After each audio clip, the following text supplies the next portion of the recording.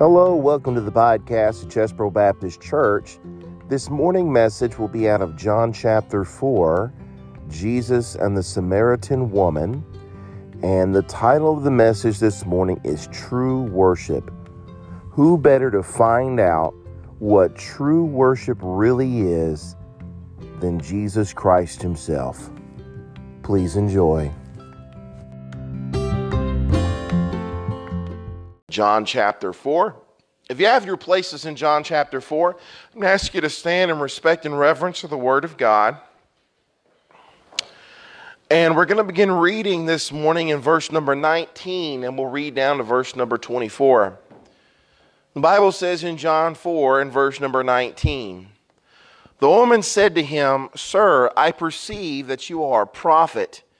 Our fathers worshipped in this mountain, and you people say that in Jerusalem is the place where men ought to worship.'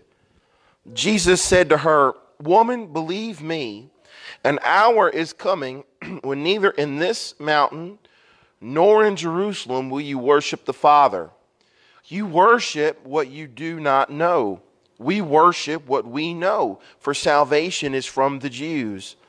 But an hour is coming, and now is, when the true worshipers will worship the Father in spirit and in truth.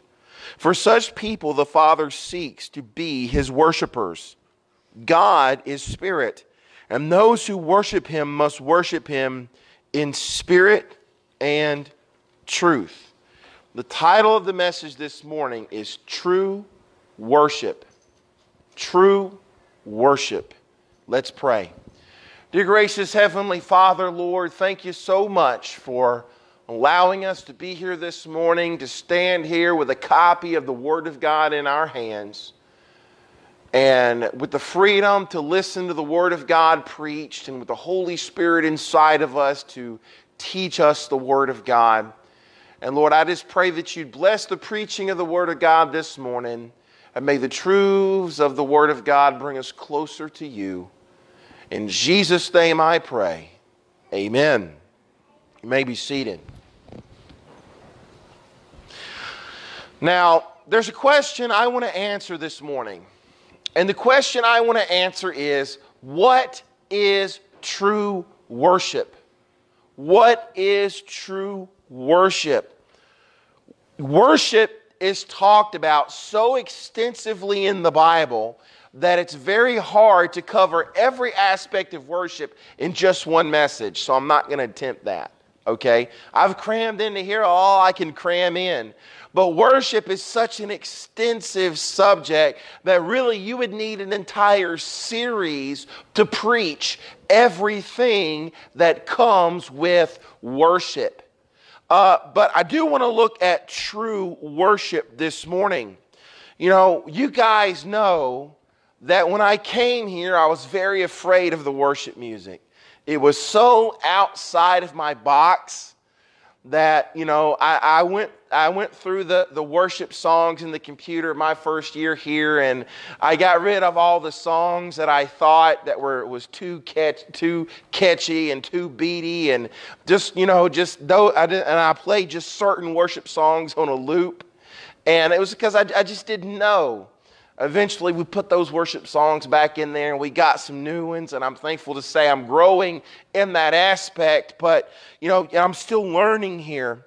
But before we get to the text that we read this morning, which is by far the most quintessential text on worship you can read in the Word of God, who better to learn what true worship is than from Jesus Christ himself? Okay?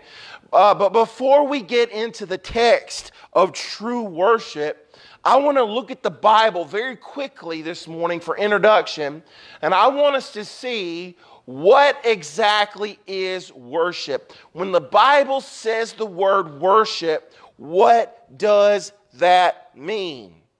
When a song plays and I raise my hand as I sing it, is that worship? Yes. Is that all worship is? No. That's not all of what worship is. Let me read you Romans chapter 12 and verse number 1. Therefore, I urge you, brothers and sisters, by the mercies of God, to present your bodies as a living and holy sacrifice, acceptable to God. Listen to that phrase, acceptable to God, which is your spiritual service of worship. Okay? So, what is worship? Worship is giving anything to God that is acceptable to Him. Worship is giving anything to God that is pleasing to Him. In the Old Testament, when they would build the altars and offer the incense and offer the burnt sacrifices, they were worshiping God because they were sacrificing that which is acceptable to Him. Worship is anything you do in your Christian life that is acceptable to God, that is pleasing to God. And anytime you give God something acceptable, anytime you give something to God that's pleasing to Him, that is considered worship. The verse we just read says that by giving your body, giving your life over to Him as a living sacrifice is acceptable, and it is worship. So living the Christian life is worship. Anytime you do something quote unquote righteous, you are worshiping God. Another example of this is 1 Peter 2:5. You also, as living stones, are being built up as a spiritual house for a holy priesthood, to offer spiritual sacrifices that are acceptable to God through Jesus Christ. So here once again, we see things being offered to God, being sacrificed to God. It's connected with being acceptable, okay? So anytime I offer anything to God, I give anything to God that is acceptable, I give anything to God that is pleasing to Him, is connected to worship. So in just these two verses, we've seen that living the Christian life is considered worship. And we see examples through this throughout the Old Testament when people sacrifice things to God, and the Bible says it comes up to God as a sweet smelling savor. And what this is this is worship, because it's giving God something that is acceptable and pleasing. When the Israelites, when they offered good things to God, good things happened for them. When they didn't give good things to God, bad things happened for them. Okay? And, after all, that's what a sacrifice on an altar is. It's worshiping God. Now, there's probably no greater example of this than Cain and Abel. Okay? Genesis chapter 4 and verse number 3 says, "So it came about in the course of time that Cain brought an offering to the Lord from the fruit of the ground. Abel, on his part, also brought an offering from the firstborn of his flock and from their fat portions. And the Lord had regard for Abel and his offering, but for Cain and his offering He had no regard." So we see from Abel's example that when you give something pleasing to God, when you give something that is acceptable to God, then you're worshiping God in the right way. So I think I've established that worshiping God is giving God something that is acceptable to Him, giving Him something that is pleasing to Him. Now, that's worshiping God. Any time in our Christian life when we do something righteous, that's worshiping God. Let me give you some examples in the New Testament. Romans 14:13 says, "Therefore, let's not judge one another anymore, but rather determine this, not to put an obstacle or stumbling block in a brother or sister's way." So what's this passage of Scripture about here in Romans 14? This passage of Scripture is about not being a stumbling block to your brother or sister of Christ, not pulling them down. So in other words, what it's saying is instead of pulling your brother or sister down, you're lifting them up. You're being a godly influence on your brother or sister of Christ. So that's what this passage is about. Instead of being a bad influence and pulling them down, your brother or sister of Christ, you're building them up. Okay, so what does the Bible say about that? Down in verse 18 it says, "For the one who serves Christ in this way is acceptable to God and approved by other people." So this is a form of worship. This is a form of worship. When I go to my brother or sister in Christ and I help them and I influence them in a godly way and I help them, then I am worshiping God. I see somebody going through a tough time. I see somebody going through a rough time and they need help, and I reach out and I help that person. By doing that, I am worshiping God because that is acceptable to God. Okay? So having a godly influence on your brother, sister, Christ is a form of worship. Romans 15:16. "To be a minister of Christ Jesus to the Gentiles, ministering as a priest the gospel of God, so acceptable, sanctified by the Holy Spirit." So Paul is saying, when I preach the gospel, and other people get saved, when I share the gospel, this is an acceptable offering. So anytime I give an acceptable offering to God, just like they did in the Old Testament when they was at an altar and they gave an acceptable offering, that is a form of worship. I'm offering something to God that is pleasing. I've shared the gospel with someone. They have received Christ. And I'm offering that as an acceptable sacrifice. Is a form of worship. Giving someone the gospel is worship. Listen, worship isn't regulated to just corporate praise. Worship is more than just corporate praise. It's how we treat each other. It's giving a non-believer, sharing the gospel with them, giving them our salvation testimony. That is a form of worship. And I could go on and on and on, but I won't for sake of time. But through the New Testament, you see that personal righteousness is a form of worship. It's acceptable to God. 1 Timothy 5 says that when you care for a widow, that's acceptable. It's a form of worship. Suffering for Christ is acceptable worship. All of these things that I'm talking about, they touch every area of our lives. So you don't just worship God in church during the worship service and then you're not worshiping God. No, you worship God every day. You worship God everywhere you go. Now, of course, praise is worship. Praise, though, it's on the spectrum of worship, but it's not all that worship is. It's not all that worship is. But it's what we think of when we say the word worship, is it not? When we say worship, the first thing that pops in our heads is praising Him in song. That's the first thing that pops in our heads, because praise worship is special. You know why it's special? It's special because even when there's not another brother or sister around that I can do good for, even when there's not a non-believer around that I can share the gospel with, even if I'm just by myself, I can still worship God in praise. I can do that when I'm by myself. I don't have to have anybody around in order for me to do that. I can offer praise to God. Hebrews 13:15. Through Him, then, let's continually offer up a sacrifice of praise to God. So here we're picturing an altar. This praise is a sacrifice to God. It is worship. Okay? The fruit of the lips praising His name. Verse 16.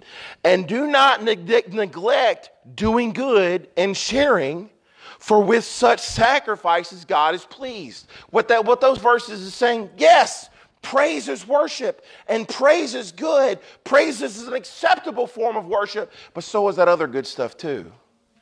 Praise is worship, but so is doing right. Praise is worship, but so is sharing the gospel. Praise is worship, but so is helping your brother or sister of Christ. Anytime in your Christian life when you do something righteous, you are praising God. You are offering a sacrifice to God that is pleasing. It is acceptable. All of it's worship. Okay? So now that we have kind of a foundation on what exactly worship is, so you know when I say worship, I'm not just talking about praise worship, which it is, but it's other stuff too. Now I want to get to our text. And like I said, this is the quintessential, this is the passage on worship in the Bible. Look, it's all written of God. It's all from God. It's all important. But these are the words of Jesus. Jesus said these words. Somebody asked Jesus about worship, and this is what Jesus said. Okay, so let's talk about our text this morning. Jesus was in Judea. He's in Judea, and the Pharisees, Jesus knows that the Pharisees are going to find out that he is baptized more than John. Jesus knows he needs to get out of town because it's not time yet for a confrontation. Okay, so he knows he has to go. So Jesus decides to go back to Galilee. And Jesus said he must needs go through Samaria. Now, if you're going to go to Galilee from Jerusalem, going through Samaria is the place, it's the right way to go. It's the shortest distance, okay? It's the shortest distance between point A and point B, okay? But Jesus must needs go through Samaria, okay? Why? Why did he must needs go through Samaria? I'll tell you why. Because he had a divine appointment. He had a divine appointment that he had to miss. He had a divine appointment with this woman at the well. He had a divine appointment to share the gospel with her, and this appointment was decreed before the foundations of the world. It was decreed that Jesus would have an appointment with this woman and share the gospel with this woman. So he must needs go through Samaria. The Jews did not like going through Samaria. They would go around Samaria. So this is it's a shorter path, but it's a difficult road that he's chosen. Sometimes we ask the question, why must I go down this difficult road? Why must I do it? I'll tell you why. It's because you have a divine appointment. That's why you have to go down that road. You might not have wanted to go down the road. You might not have chose the road. Maybe the road was chosen for you. But you know what? You still have to go down the road because you have a divine appointment.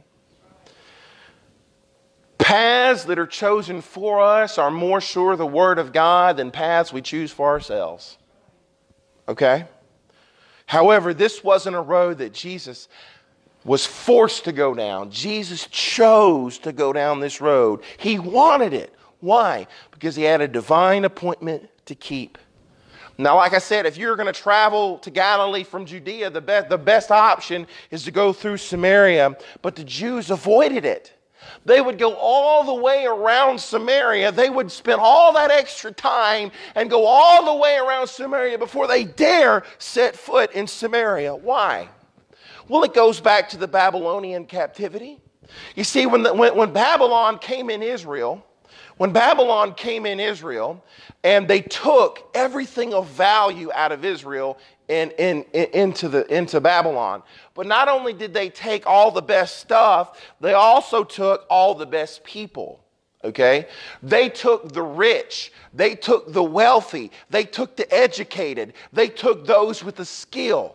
They took the nobles, they took the craftsmen, they took the best with them, and what they left behind was the poor. They left the poor, the skillless, the uneducated. They left the homeless. They left all the worst people behind and said, we don't want those type of people in our society, and they left them behind. Well, during the captivity, this lower class of people was left behind in Israel. And then Gentiles started to come into the land, and Gentiles intermarried with this lower class of Jew. And what came out of that were the Samaritans, a new ethnic and religious group of people. And that is part of the reason why Jews didn't like Samaritans, because the Jews looked at Samaritans as half-breeds. They looked at them as mongrels, and they had nothing to do with the people of Samaria. So Jesus is here at this well. He's tired from his journey. It's about the 6th hour, and this woman comes to the well. Now, what's interesting about this story is this woman comes to the well by herself. She comes at a time of day where other women wouldn't come. You see, usually women, they would all come to the well at the same time to help each other, okay? And they would all come at the same time, and they would all come together. So the fact that this woman came at a different time of the day and by herself is very telling. It very well could be that she just had an urgent need for water and had to go. But you know what the more likely reason is?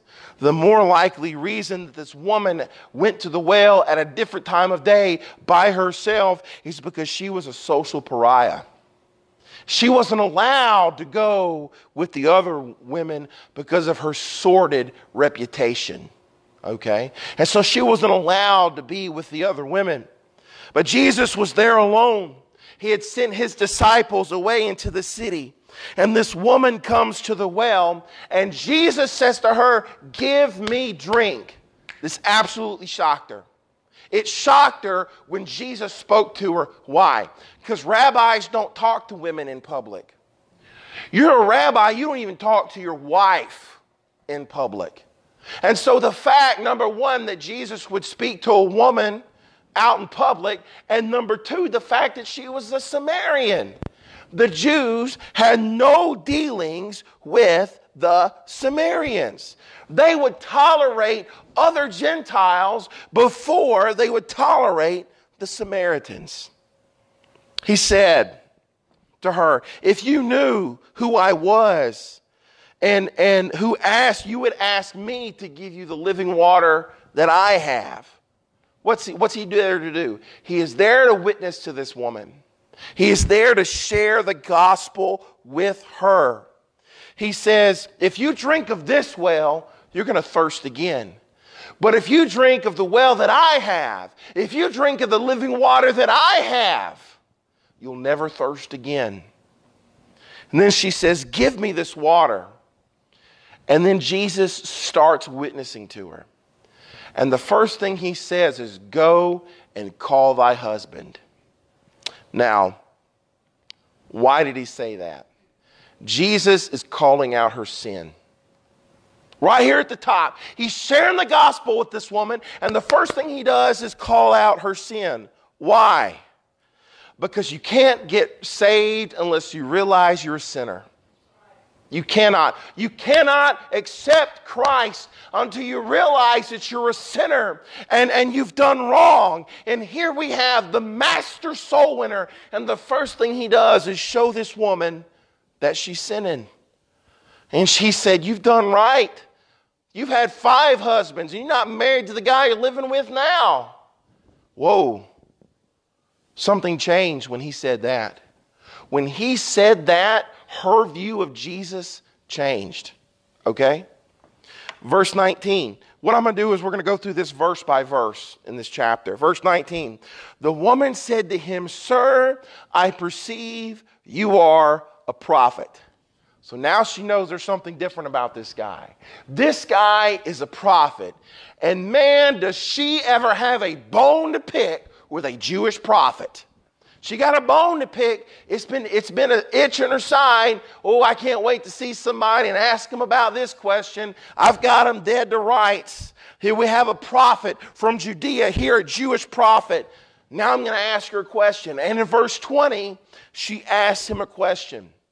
Now, it is very likely that this question that she asked Jesus was a diversion tactic. She wanted to take the attention off of her sin and put it on to something else. But it didn't work. Jesus not only answered her question, but used her question to show her that she needed a Savior. Okay? And but although this was a diversion tactic, it was probably a genuine question. It was probably something that she really was wondering about. And what she asked Jesus is the focus of our message today. She asked him a question about worship. Now, if you're going to ask somebody about what true worship is, there's no better person to ask than Jesus Christ. Absolutely, positively, no better person to ask than Jesus. Like I said, I'm going to go through this passage verse by verse.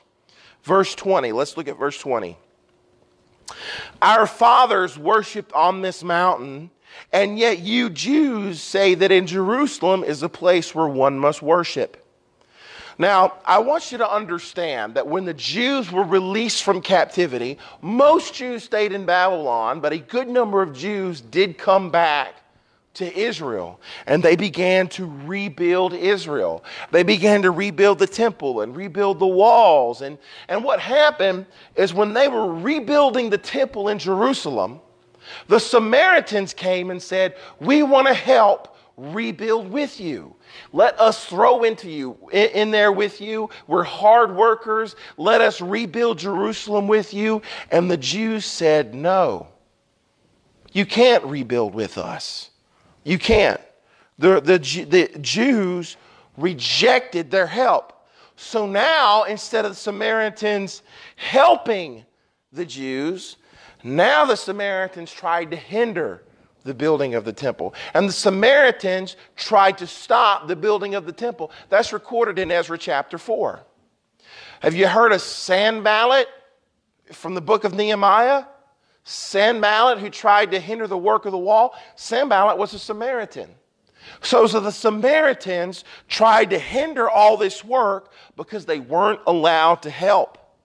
Now, because the Samaritans have a historical connection to the people of Israel, their faith, the Samaritan faith, is a combination of the law of Moses combined with Gentile superstition, because they had Gentiles married throughout. And not only were they half-breeds, but their religion was half-breed as well. The Jews considered their religion a half-breed faith.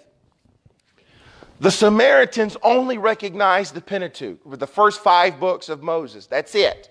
They absolutely rejected any prophets. They rejected the prophets, and they only looked after the first 5 books of Moses. That was all they used. The Samaritans believed that Moses commissioned that an altar was to be built on Mount Gerizim, which is the mount that she was talking about. When she said, "On this mountain," she pointed to a mountain. The mountain she pointed to was Mount Gerizim. Okay? And they said that Moses had commissioned an altar there, so that justified their form of worship. Okay? It was a justification of their system of worship on that mountain. So now that we know the background, let's continue reading in verse 21. Jesus said to her, "Believe me, woman, that a time," Jesus said, "Believe me, woman. Listen to me, woman." I thought it was pretty cool. He said, "Believe me, woman, that a time is coming when you will worship the Father, neither on this mountain nor in Jerusalem." Okay? This woman, she is basically indirectly asking, where do I worship? She's not asking, should I worship? She knows she should worship. Why? Every human being that is born knows they should worship something. In the deepest, darkest tribe, in the middle of the darkest part of the jungle, they know they are supposed to worship something. We are born with that in our DNA. We are born with that in our mind, that we are to worship something. So she's not asking, should I worship? She's asking, where do I worship? She wants to know where. And you know what Jesus tells her? It's not about a place. It's about a person. It's not about a place. It's about a person. And that person is the Father. It's the Father. We will worship the Father. Okay? Jesus said worship isn't tied to a temple anymore. Worship isn't tied to a place. 1 Timothy chapter 2 verse 8, therefore I want the men in every place to pray, lifting up holy hands without anger and dispute.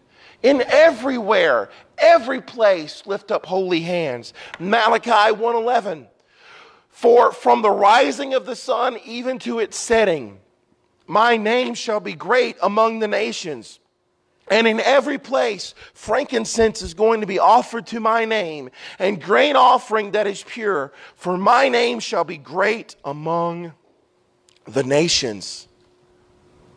You can worship anywhere. You can worship anywhere. Now, don't get me wrong. Don't get me wrong. You are commanded to come to church and worship. But here's what I'm saying. Your worship is no more acceptable in this building than it is out there. Your worship is no more acceptable in this building than it is in your car. Your worship is no more acceptable here than it is at work. Your worship is no more acceptable here than it is out in the pasture. Your worship is no more acceptable here than it is out in the deer stand. You can worship God anywhere you want to worship, because it's not about a place.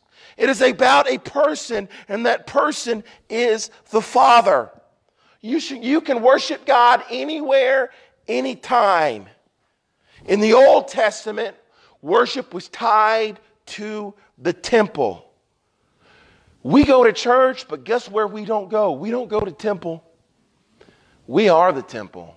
We are the temple. We carry the temple everywhere we go because our body is a temple. Verse 22, you Samaritans worship what you do not know. We worship what we do know because salvation is from the Jews. He answers her question, and the answer is the Jews are right. The Jews are right. Look, we all know salvation comes out of Israel. We worship the God of Israel. Our Savior is the Messiah of Israel. Okay? Salvation comes from Israel. And Jesus says, look, the Jews were right. But he also explains to her what's wrong with her worship. He said, this is why your worship is wrong. This is the reason. This is what's wrong with your system of worship. And here it is. Your system of worship, it's ignorant worship. It's uninformed worship. That's what's wrong. That's what's wrong with a wrong system of worship, is it's ignorant, uninformed worship. You see, the Samaritans had Gentile influence on their worship. The Samaritans worshiped Jehovah God as the God of their local area. They didn't worship him as the only one true universal God. No. They worshiped Jehovah God as just their little area. So you go over here to this area, it's another God. And you go over here to this area, and it's another God. They didn't worship God as a one universal, one true holy God. They said he's simply one of the gods. Their problem with their worship is they weren't worshiping God exclusively. Let me tell you something about our God. Our God is a jealous God. What is the first commandment? You shall have no other gods before me. That's the very first one. He is a jealous God. The Philistines stole the ark of God. which is a symbol. It wasn't the idol. Israel idol was a symbol of God because the presence of God was over. But they took the ark. When the Philistines stole the ark and they put the ark in the temple of Dagon, I think is what it's called. They put it in that temple, and then the next they put it up on the same level as that god. They left and they came back the next day, and Dagon fell over on the ground, fell over on his face. Oh, well, let's fix that. They picked the idol, they picked Dagon up and put it back on the same plane as the ark, and they left. And when they came back in there, not only was the statue fell over, but the head and the hands were cut off. God is saying, don't put me on the same level as those false gods. Let me tell you something, the worship of Dagon, it went down. The Bible says, did nobody go in that shrine anymore? Did nobody pray to that false god anymore? Our God is a jealous God. He's a jealous God. Today, we have people claiming that they are worshiping God. They say they are worshiping the God of Israel as a path to heaven. But they also say our way isn't the only way. They say Jesus isn't the only way. Oh, you can get to God through Allah. You can get to God through Buddha. You can get to God through all these other ways. It all leads to the same God. And it doesn't. They're not worshiping God exclusively. Jesus said, I am the way, the truth, and the life. No man comes to the Father but by me. So they were ignorant. They were uninformed, and it affected their worship. Because let me give you a truth right now. The more informed your worship is, the greater your worship will be. See, that's why it's so important to learn about the things of God, to learn the truths of God, to hear the Word of God, to read the Word of God, to study the Word of God. Because the more informed your worship is, the more acceptable it will be. If you have a limited understanding of God, you have a limited worship of God. Does anybody remember those commercials? I don't even know if they still play anymore because I don't watch them anymore. The More You Know commercials on NBC. Do, do, do, do. The more you know about God, the greater your worship will be. So the Samaritans had an uninformed worship, and their worship suffered because of it. Here's what they were doing. In essence, they were worshiping the true God in a false way. Do you see that? They're worshiping the true God in a false way. Let me give you an example of that. I'll give you an example of that, of worshiping the true God in a false way. Everybody knows that when Moses went up the mountain to get the 10 Commandments, Aaron was down there. Now, it may seem perplexing to some people. If they were up there waiting on this God, they had just seen the Red Sea parted. They saw the power of God. They walked across the Red Sea on dry ground. But now, as soon as Moses gets out of sight, they're going to make a golden calf and start worshiping a false god. They weren't worshiping a false god through that calf. They were worshiping the God of Israel through that calf. They weren't trying to worship a false god. They were trying to worship the God of Israel through that calf. Let me read it for you. Exodus 32:4. Then he took the gold from their hands and fashioned it with an engraving tool and made it into a cast metal calf. And they said, "This is your God, Israel, who brought you from the land of Egypt." They were trying to worship Jehovah God through that calf. They were trying to worship the true God in a false way because they were uninformed and they were impatient and they hadn't received the law yet. And so they barreled on ahead and did it how they felt right. This is what we know. This is what we're going to do. And they barreled ahead in their own way, and there were consequences for that. They were worshiping the true God in a false way. Verse 23 in our original text. But a time is coming, and even now has arrived, when true worshipers will worship the Father in spirit and in truth. For such people, the Father seeks to be his worshipers. So here, Jesus is giving us some glimpses of true worship. How will true worshipers worship? Number one, they worship through the Father. They worship the Father.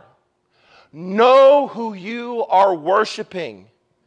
God is the object of worship. You worship him. You honor him. You glorify him. You praise him. That is who we are worshiping. We are worshiping God.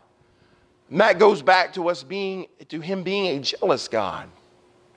Let me read for you Exodus chapter 30, verse 34. Then the Lord said to Moses, take for yourself spices, stactate, onycha, and galbanum, spices and pure frankincense, and there shall be an equal part of each. You shall make incense from it, all skillful mixture, a work of a perfumer, salted, pure, and holy. This is a recipe. This is a recipe for an incense, for a perfume to God. And ye shall crush some of it very fine, and put part of it in front of the testimony in the tent of the meeting of where I will meet with you. And it shall be most holy. He's saying, this is how I want you to worship me. And the incense which ye shall make, ye shall not make in the same proportions for yourselves. For it is holy to you for the Lord.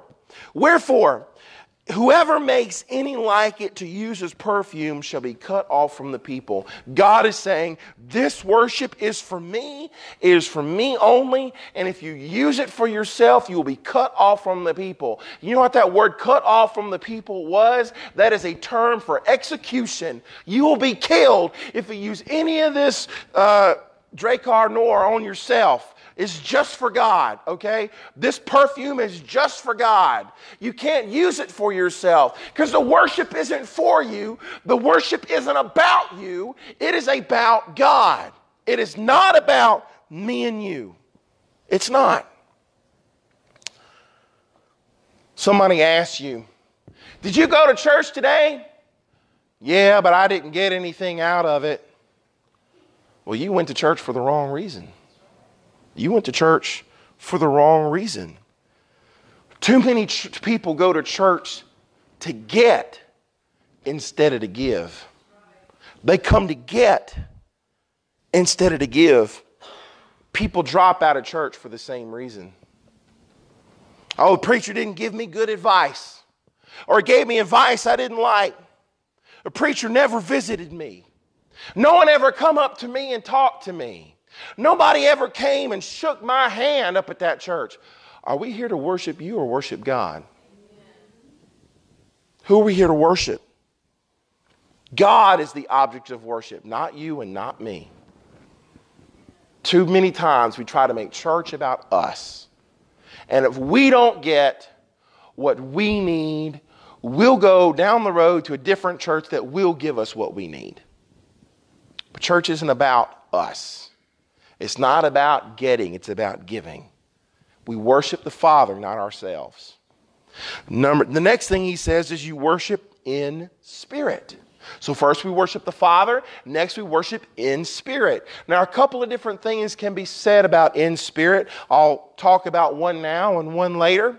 But true worshipers worship God in the spirit. What's opposite of the spirit? The flesh. Okay? You worship God in spirit, not in the flesh. Okay? You cannot worship God in the flesh. Philippians 3:3. For we are the true circumcision who worship in the Spirit of God and take pride in Christ Jesus and put no confidence in the flesh. True worship has nothing to do with the flesh. In fact, Romans 8:8, and those who are in the flesh cannot please God. You can't please God. You can't do anything acceptable to God if you're doing it in the flesh. If there's a fleshly reason, if there's a fleshly motive behind it, it's not true worship. And that's what most modern worship is. Most modern worship is about what feels good. It's about the flesh. Oh, you know, that song service, that music service really didn't do anything for me. Really didn't move me. Okay, what about the truth that was in the song? What about it's not the song that's supposed to move you. It's the truth that's in the song that's supposed to move you. It's about the truth that it speaks of. It's not about the music. It's not about the singer. It's about the truth in it. It's about the truth in that song. The truth should move you. Don't be in the flesh. People pick their church based on just how it makes them feel.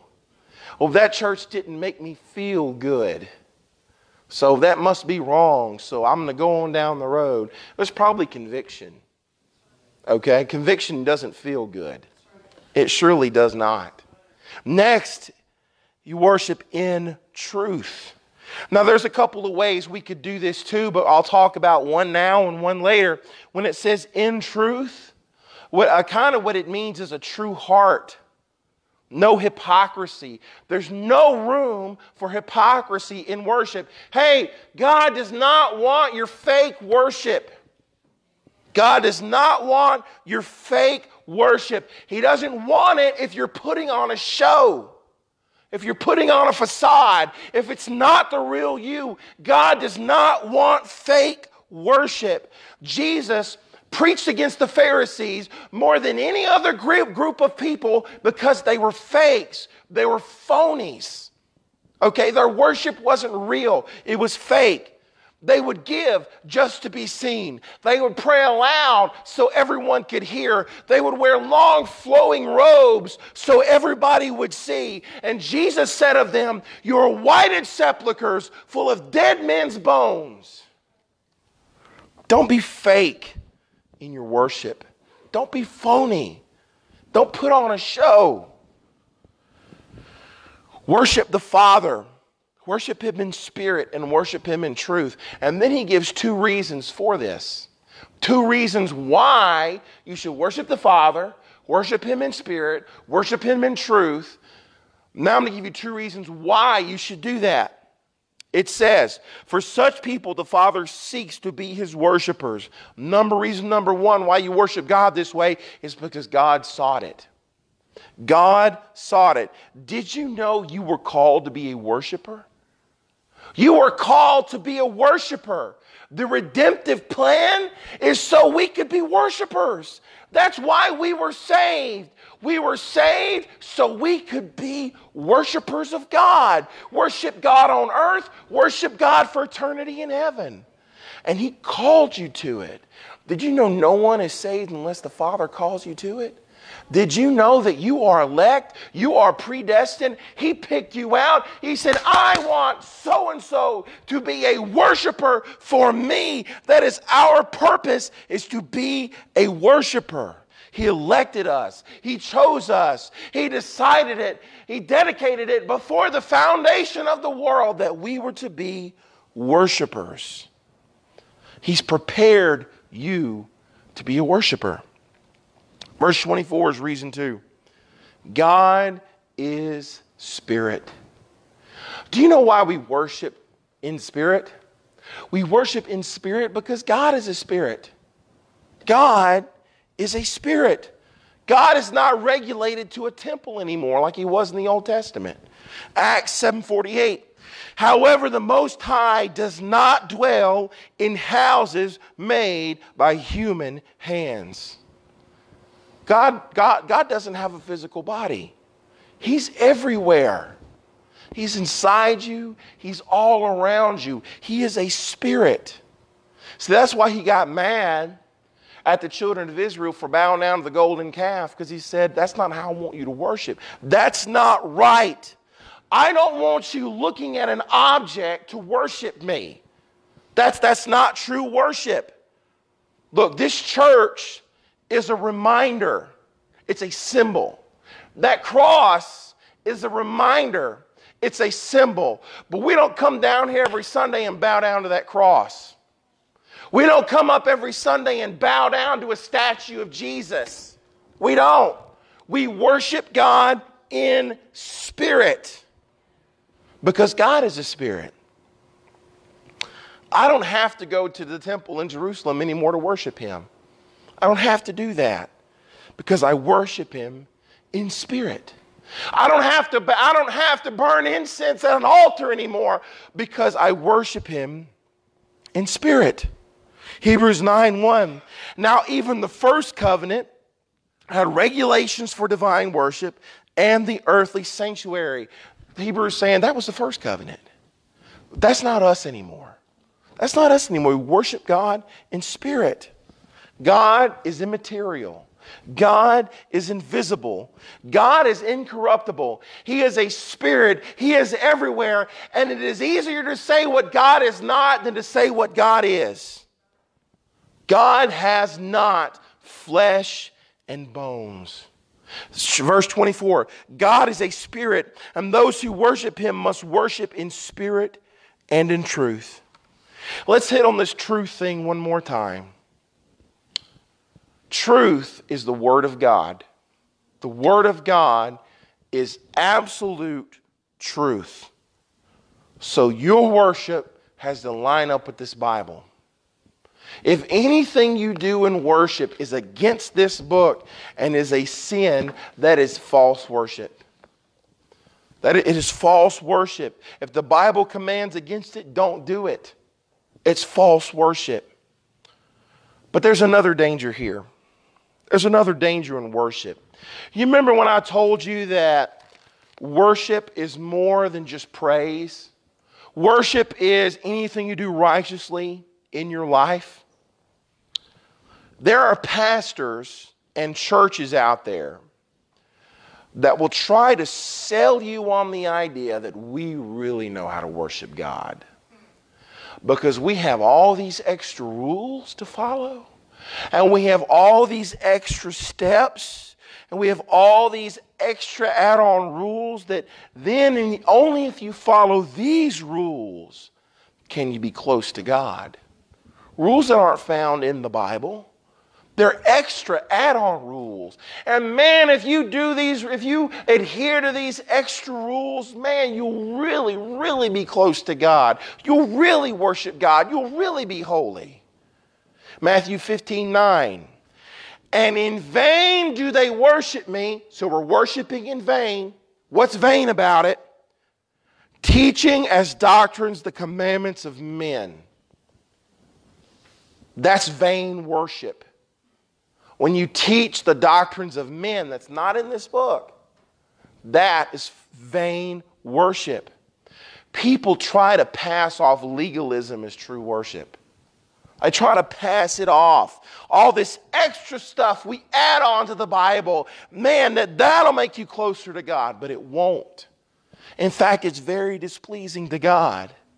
In the Apostles' day, it was a callback to Judaism. We see it today. It comes in the form of callback to Jewish laws like adhering to the Sabbath, like the Seventh-day Adventists, just extra stuff and just stuff that we don't have to do anymore. It's rituals, and you have to go through all these rituals, and you have to go through all these sacraments. Hey, let me tell you something. We were given two ordinances, baptism and the Lord's Supper. That's it. Everything else is extra, okay? Then we have the extra dress standards. Now look, don't get me wrong, I'm all for modesty. I'm all for modesty. But I have to be so modest that I have to wear long sleeve shirts and my skirt has to drag the floor. Women's hair have to touch the shoulder and men can't have beards. You have to wear this certain thing, you can't come to church. All this extra add-on stuff. You see people like that out there. They put on all this extra stuff. Okay? All this extra stuff, all this extra add-on stuff. And Jesus said it's vain. Doesn't work. In fact, Paul gives us a little secret about it. Turn to Colossians 2. It's the last scripture we'll talk about this morning. I'm almost done. Colossians chapter 2. I want you to see this in Colossians chapter 2. Because Paul has something to say about all this. We're talking about worship today. And it's vain worship to teach the doctrines of man as the Word of God. And so that's why we're talking about this. So we're talking about this legalism, these extra add-on rules that you have to follow all these rules, and it's add-on legalism, legalistic worship, and Paul has some things to say about it. Paul is going to tell us a little secret about all these extra add-on rules. Colossians chapter 2, verse 20. If you have died with Christ to the elementary principles of the world, why, as if you were living in the world, do you submit yourself to decrees such as do not handle, do not taste, do not touch? Extra rules. Extra add-on rules is what he's talking about. Verse 22, which all refer to things destined to perish with use, in accordance with the commandments and teachings of man. These are matters which do have, listen to this, the appearance of wisdom in self-made religion and humility and severe treatment of the body. But here's the kicker. But are of no value against fleshly indulgence. These things may seem more religious. They may make you feel more religious. They may make you feel closer to God. But these extra rules do nothing to help keep you from sin than if you didn't obey them. In fact, they actually do more harm than good. Let me tell you something. Y'all, I've told y'all that I was raised hard-nosed, strict Baptist, independent fundamental Baptist, King James only, hellfire, brimstone, you know, that's where I'm from. Hard-nosed, strict, okay? That's where I come from. And let me tell you something. The worst kids, the most rebellious people in that movement, you know who they are? They're the PKs, the preacher kids. That's what we called them. We called them PKs. The PKs they were the worst ones. Why? Because they were under such a tight thumb. And they were so strict that as soon as they got a little bit of freedom, man, they went hog wild. That's why these extra rules, can't have a TV in your house. They can't go to the movie theater. And it's not just IFB, it's other churches out here too that have all these extra, you got to cover everything up, down to the wrists, down to the ankles. Can't wear makeup, all this other stuff that's not in the Bible. It's not in there. They do more harm than good. God knows what He's doing. He knows we're human. He knows we're not perfect. He doesn't condone sin, but He knows who we are. He knows we're humans. God knows what He's doing. You don't have to add on extra rules to try to worship God. God says that's vain. It doesn't help you stay away from sin, and it does more harm than good. So we're talking about worship today. We're talking about worshiper. God desires a true worshiper today.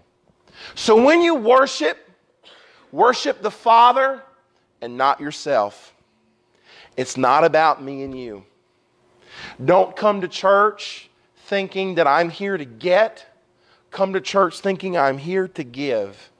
Give to others and give to God. Worship in the Spirit. That means not in the flesh. Just because it feels good doesn't mean it's always right. Okay? Don't go to church just to feel good. Okay? I want you to know that your worship is no more acceptable in this church than it is out there. So don't think in church is the only place you can worship. You worship God anywhere and everywhere you go. And you worship Him in truth. That means don't be fake in your worship. Be sincere. Be real. Don't put on a show. God does not want our fake worship. Don't go through the motions. Be sincere about it. And then make sure your worship lines up with the Bible. It lines up with this book. Whether the book says it or whether it doesn't, make sure it's in here. Make sure it's not sin. Make sure it's not extra add-on stuff. And that is true worship.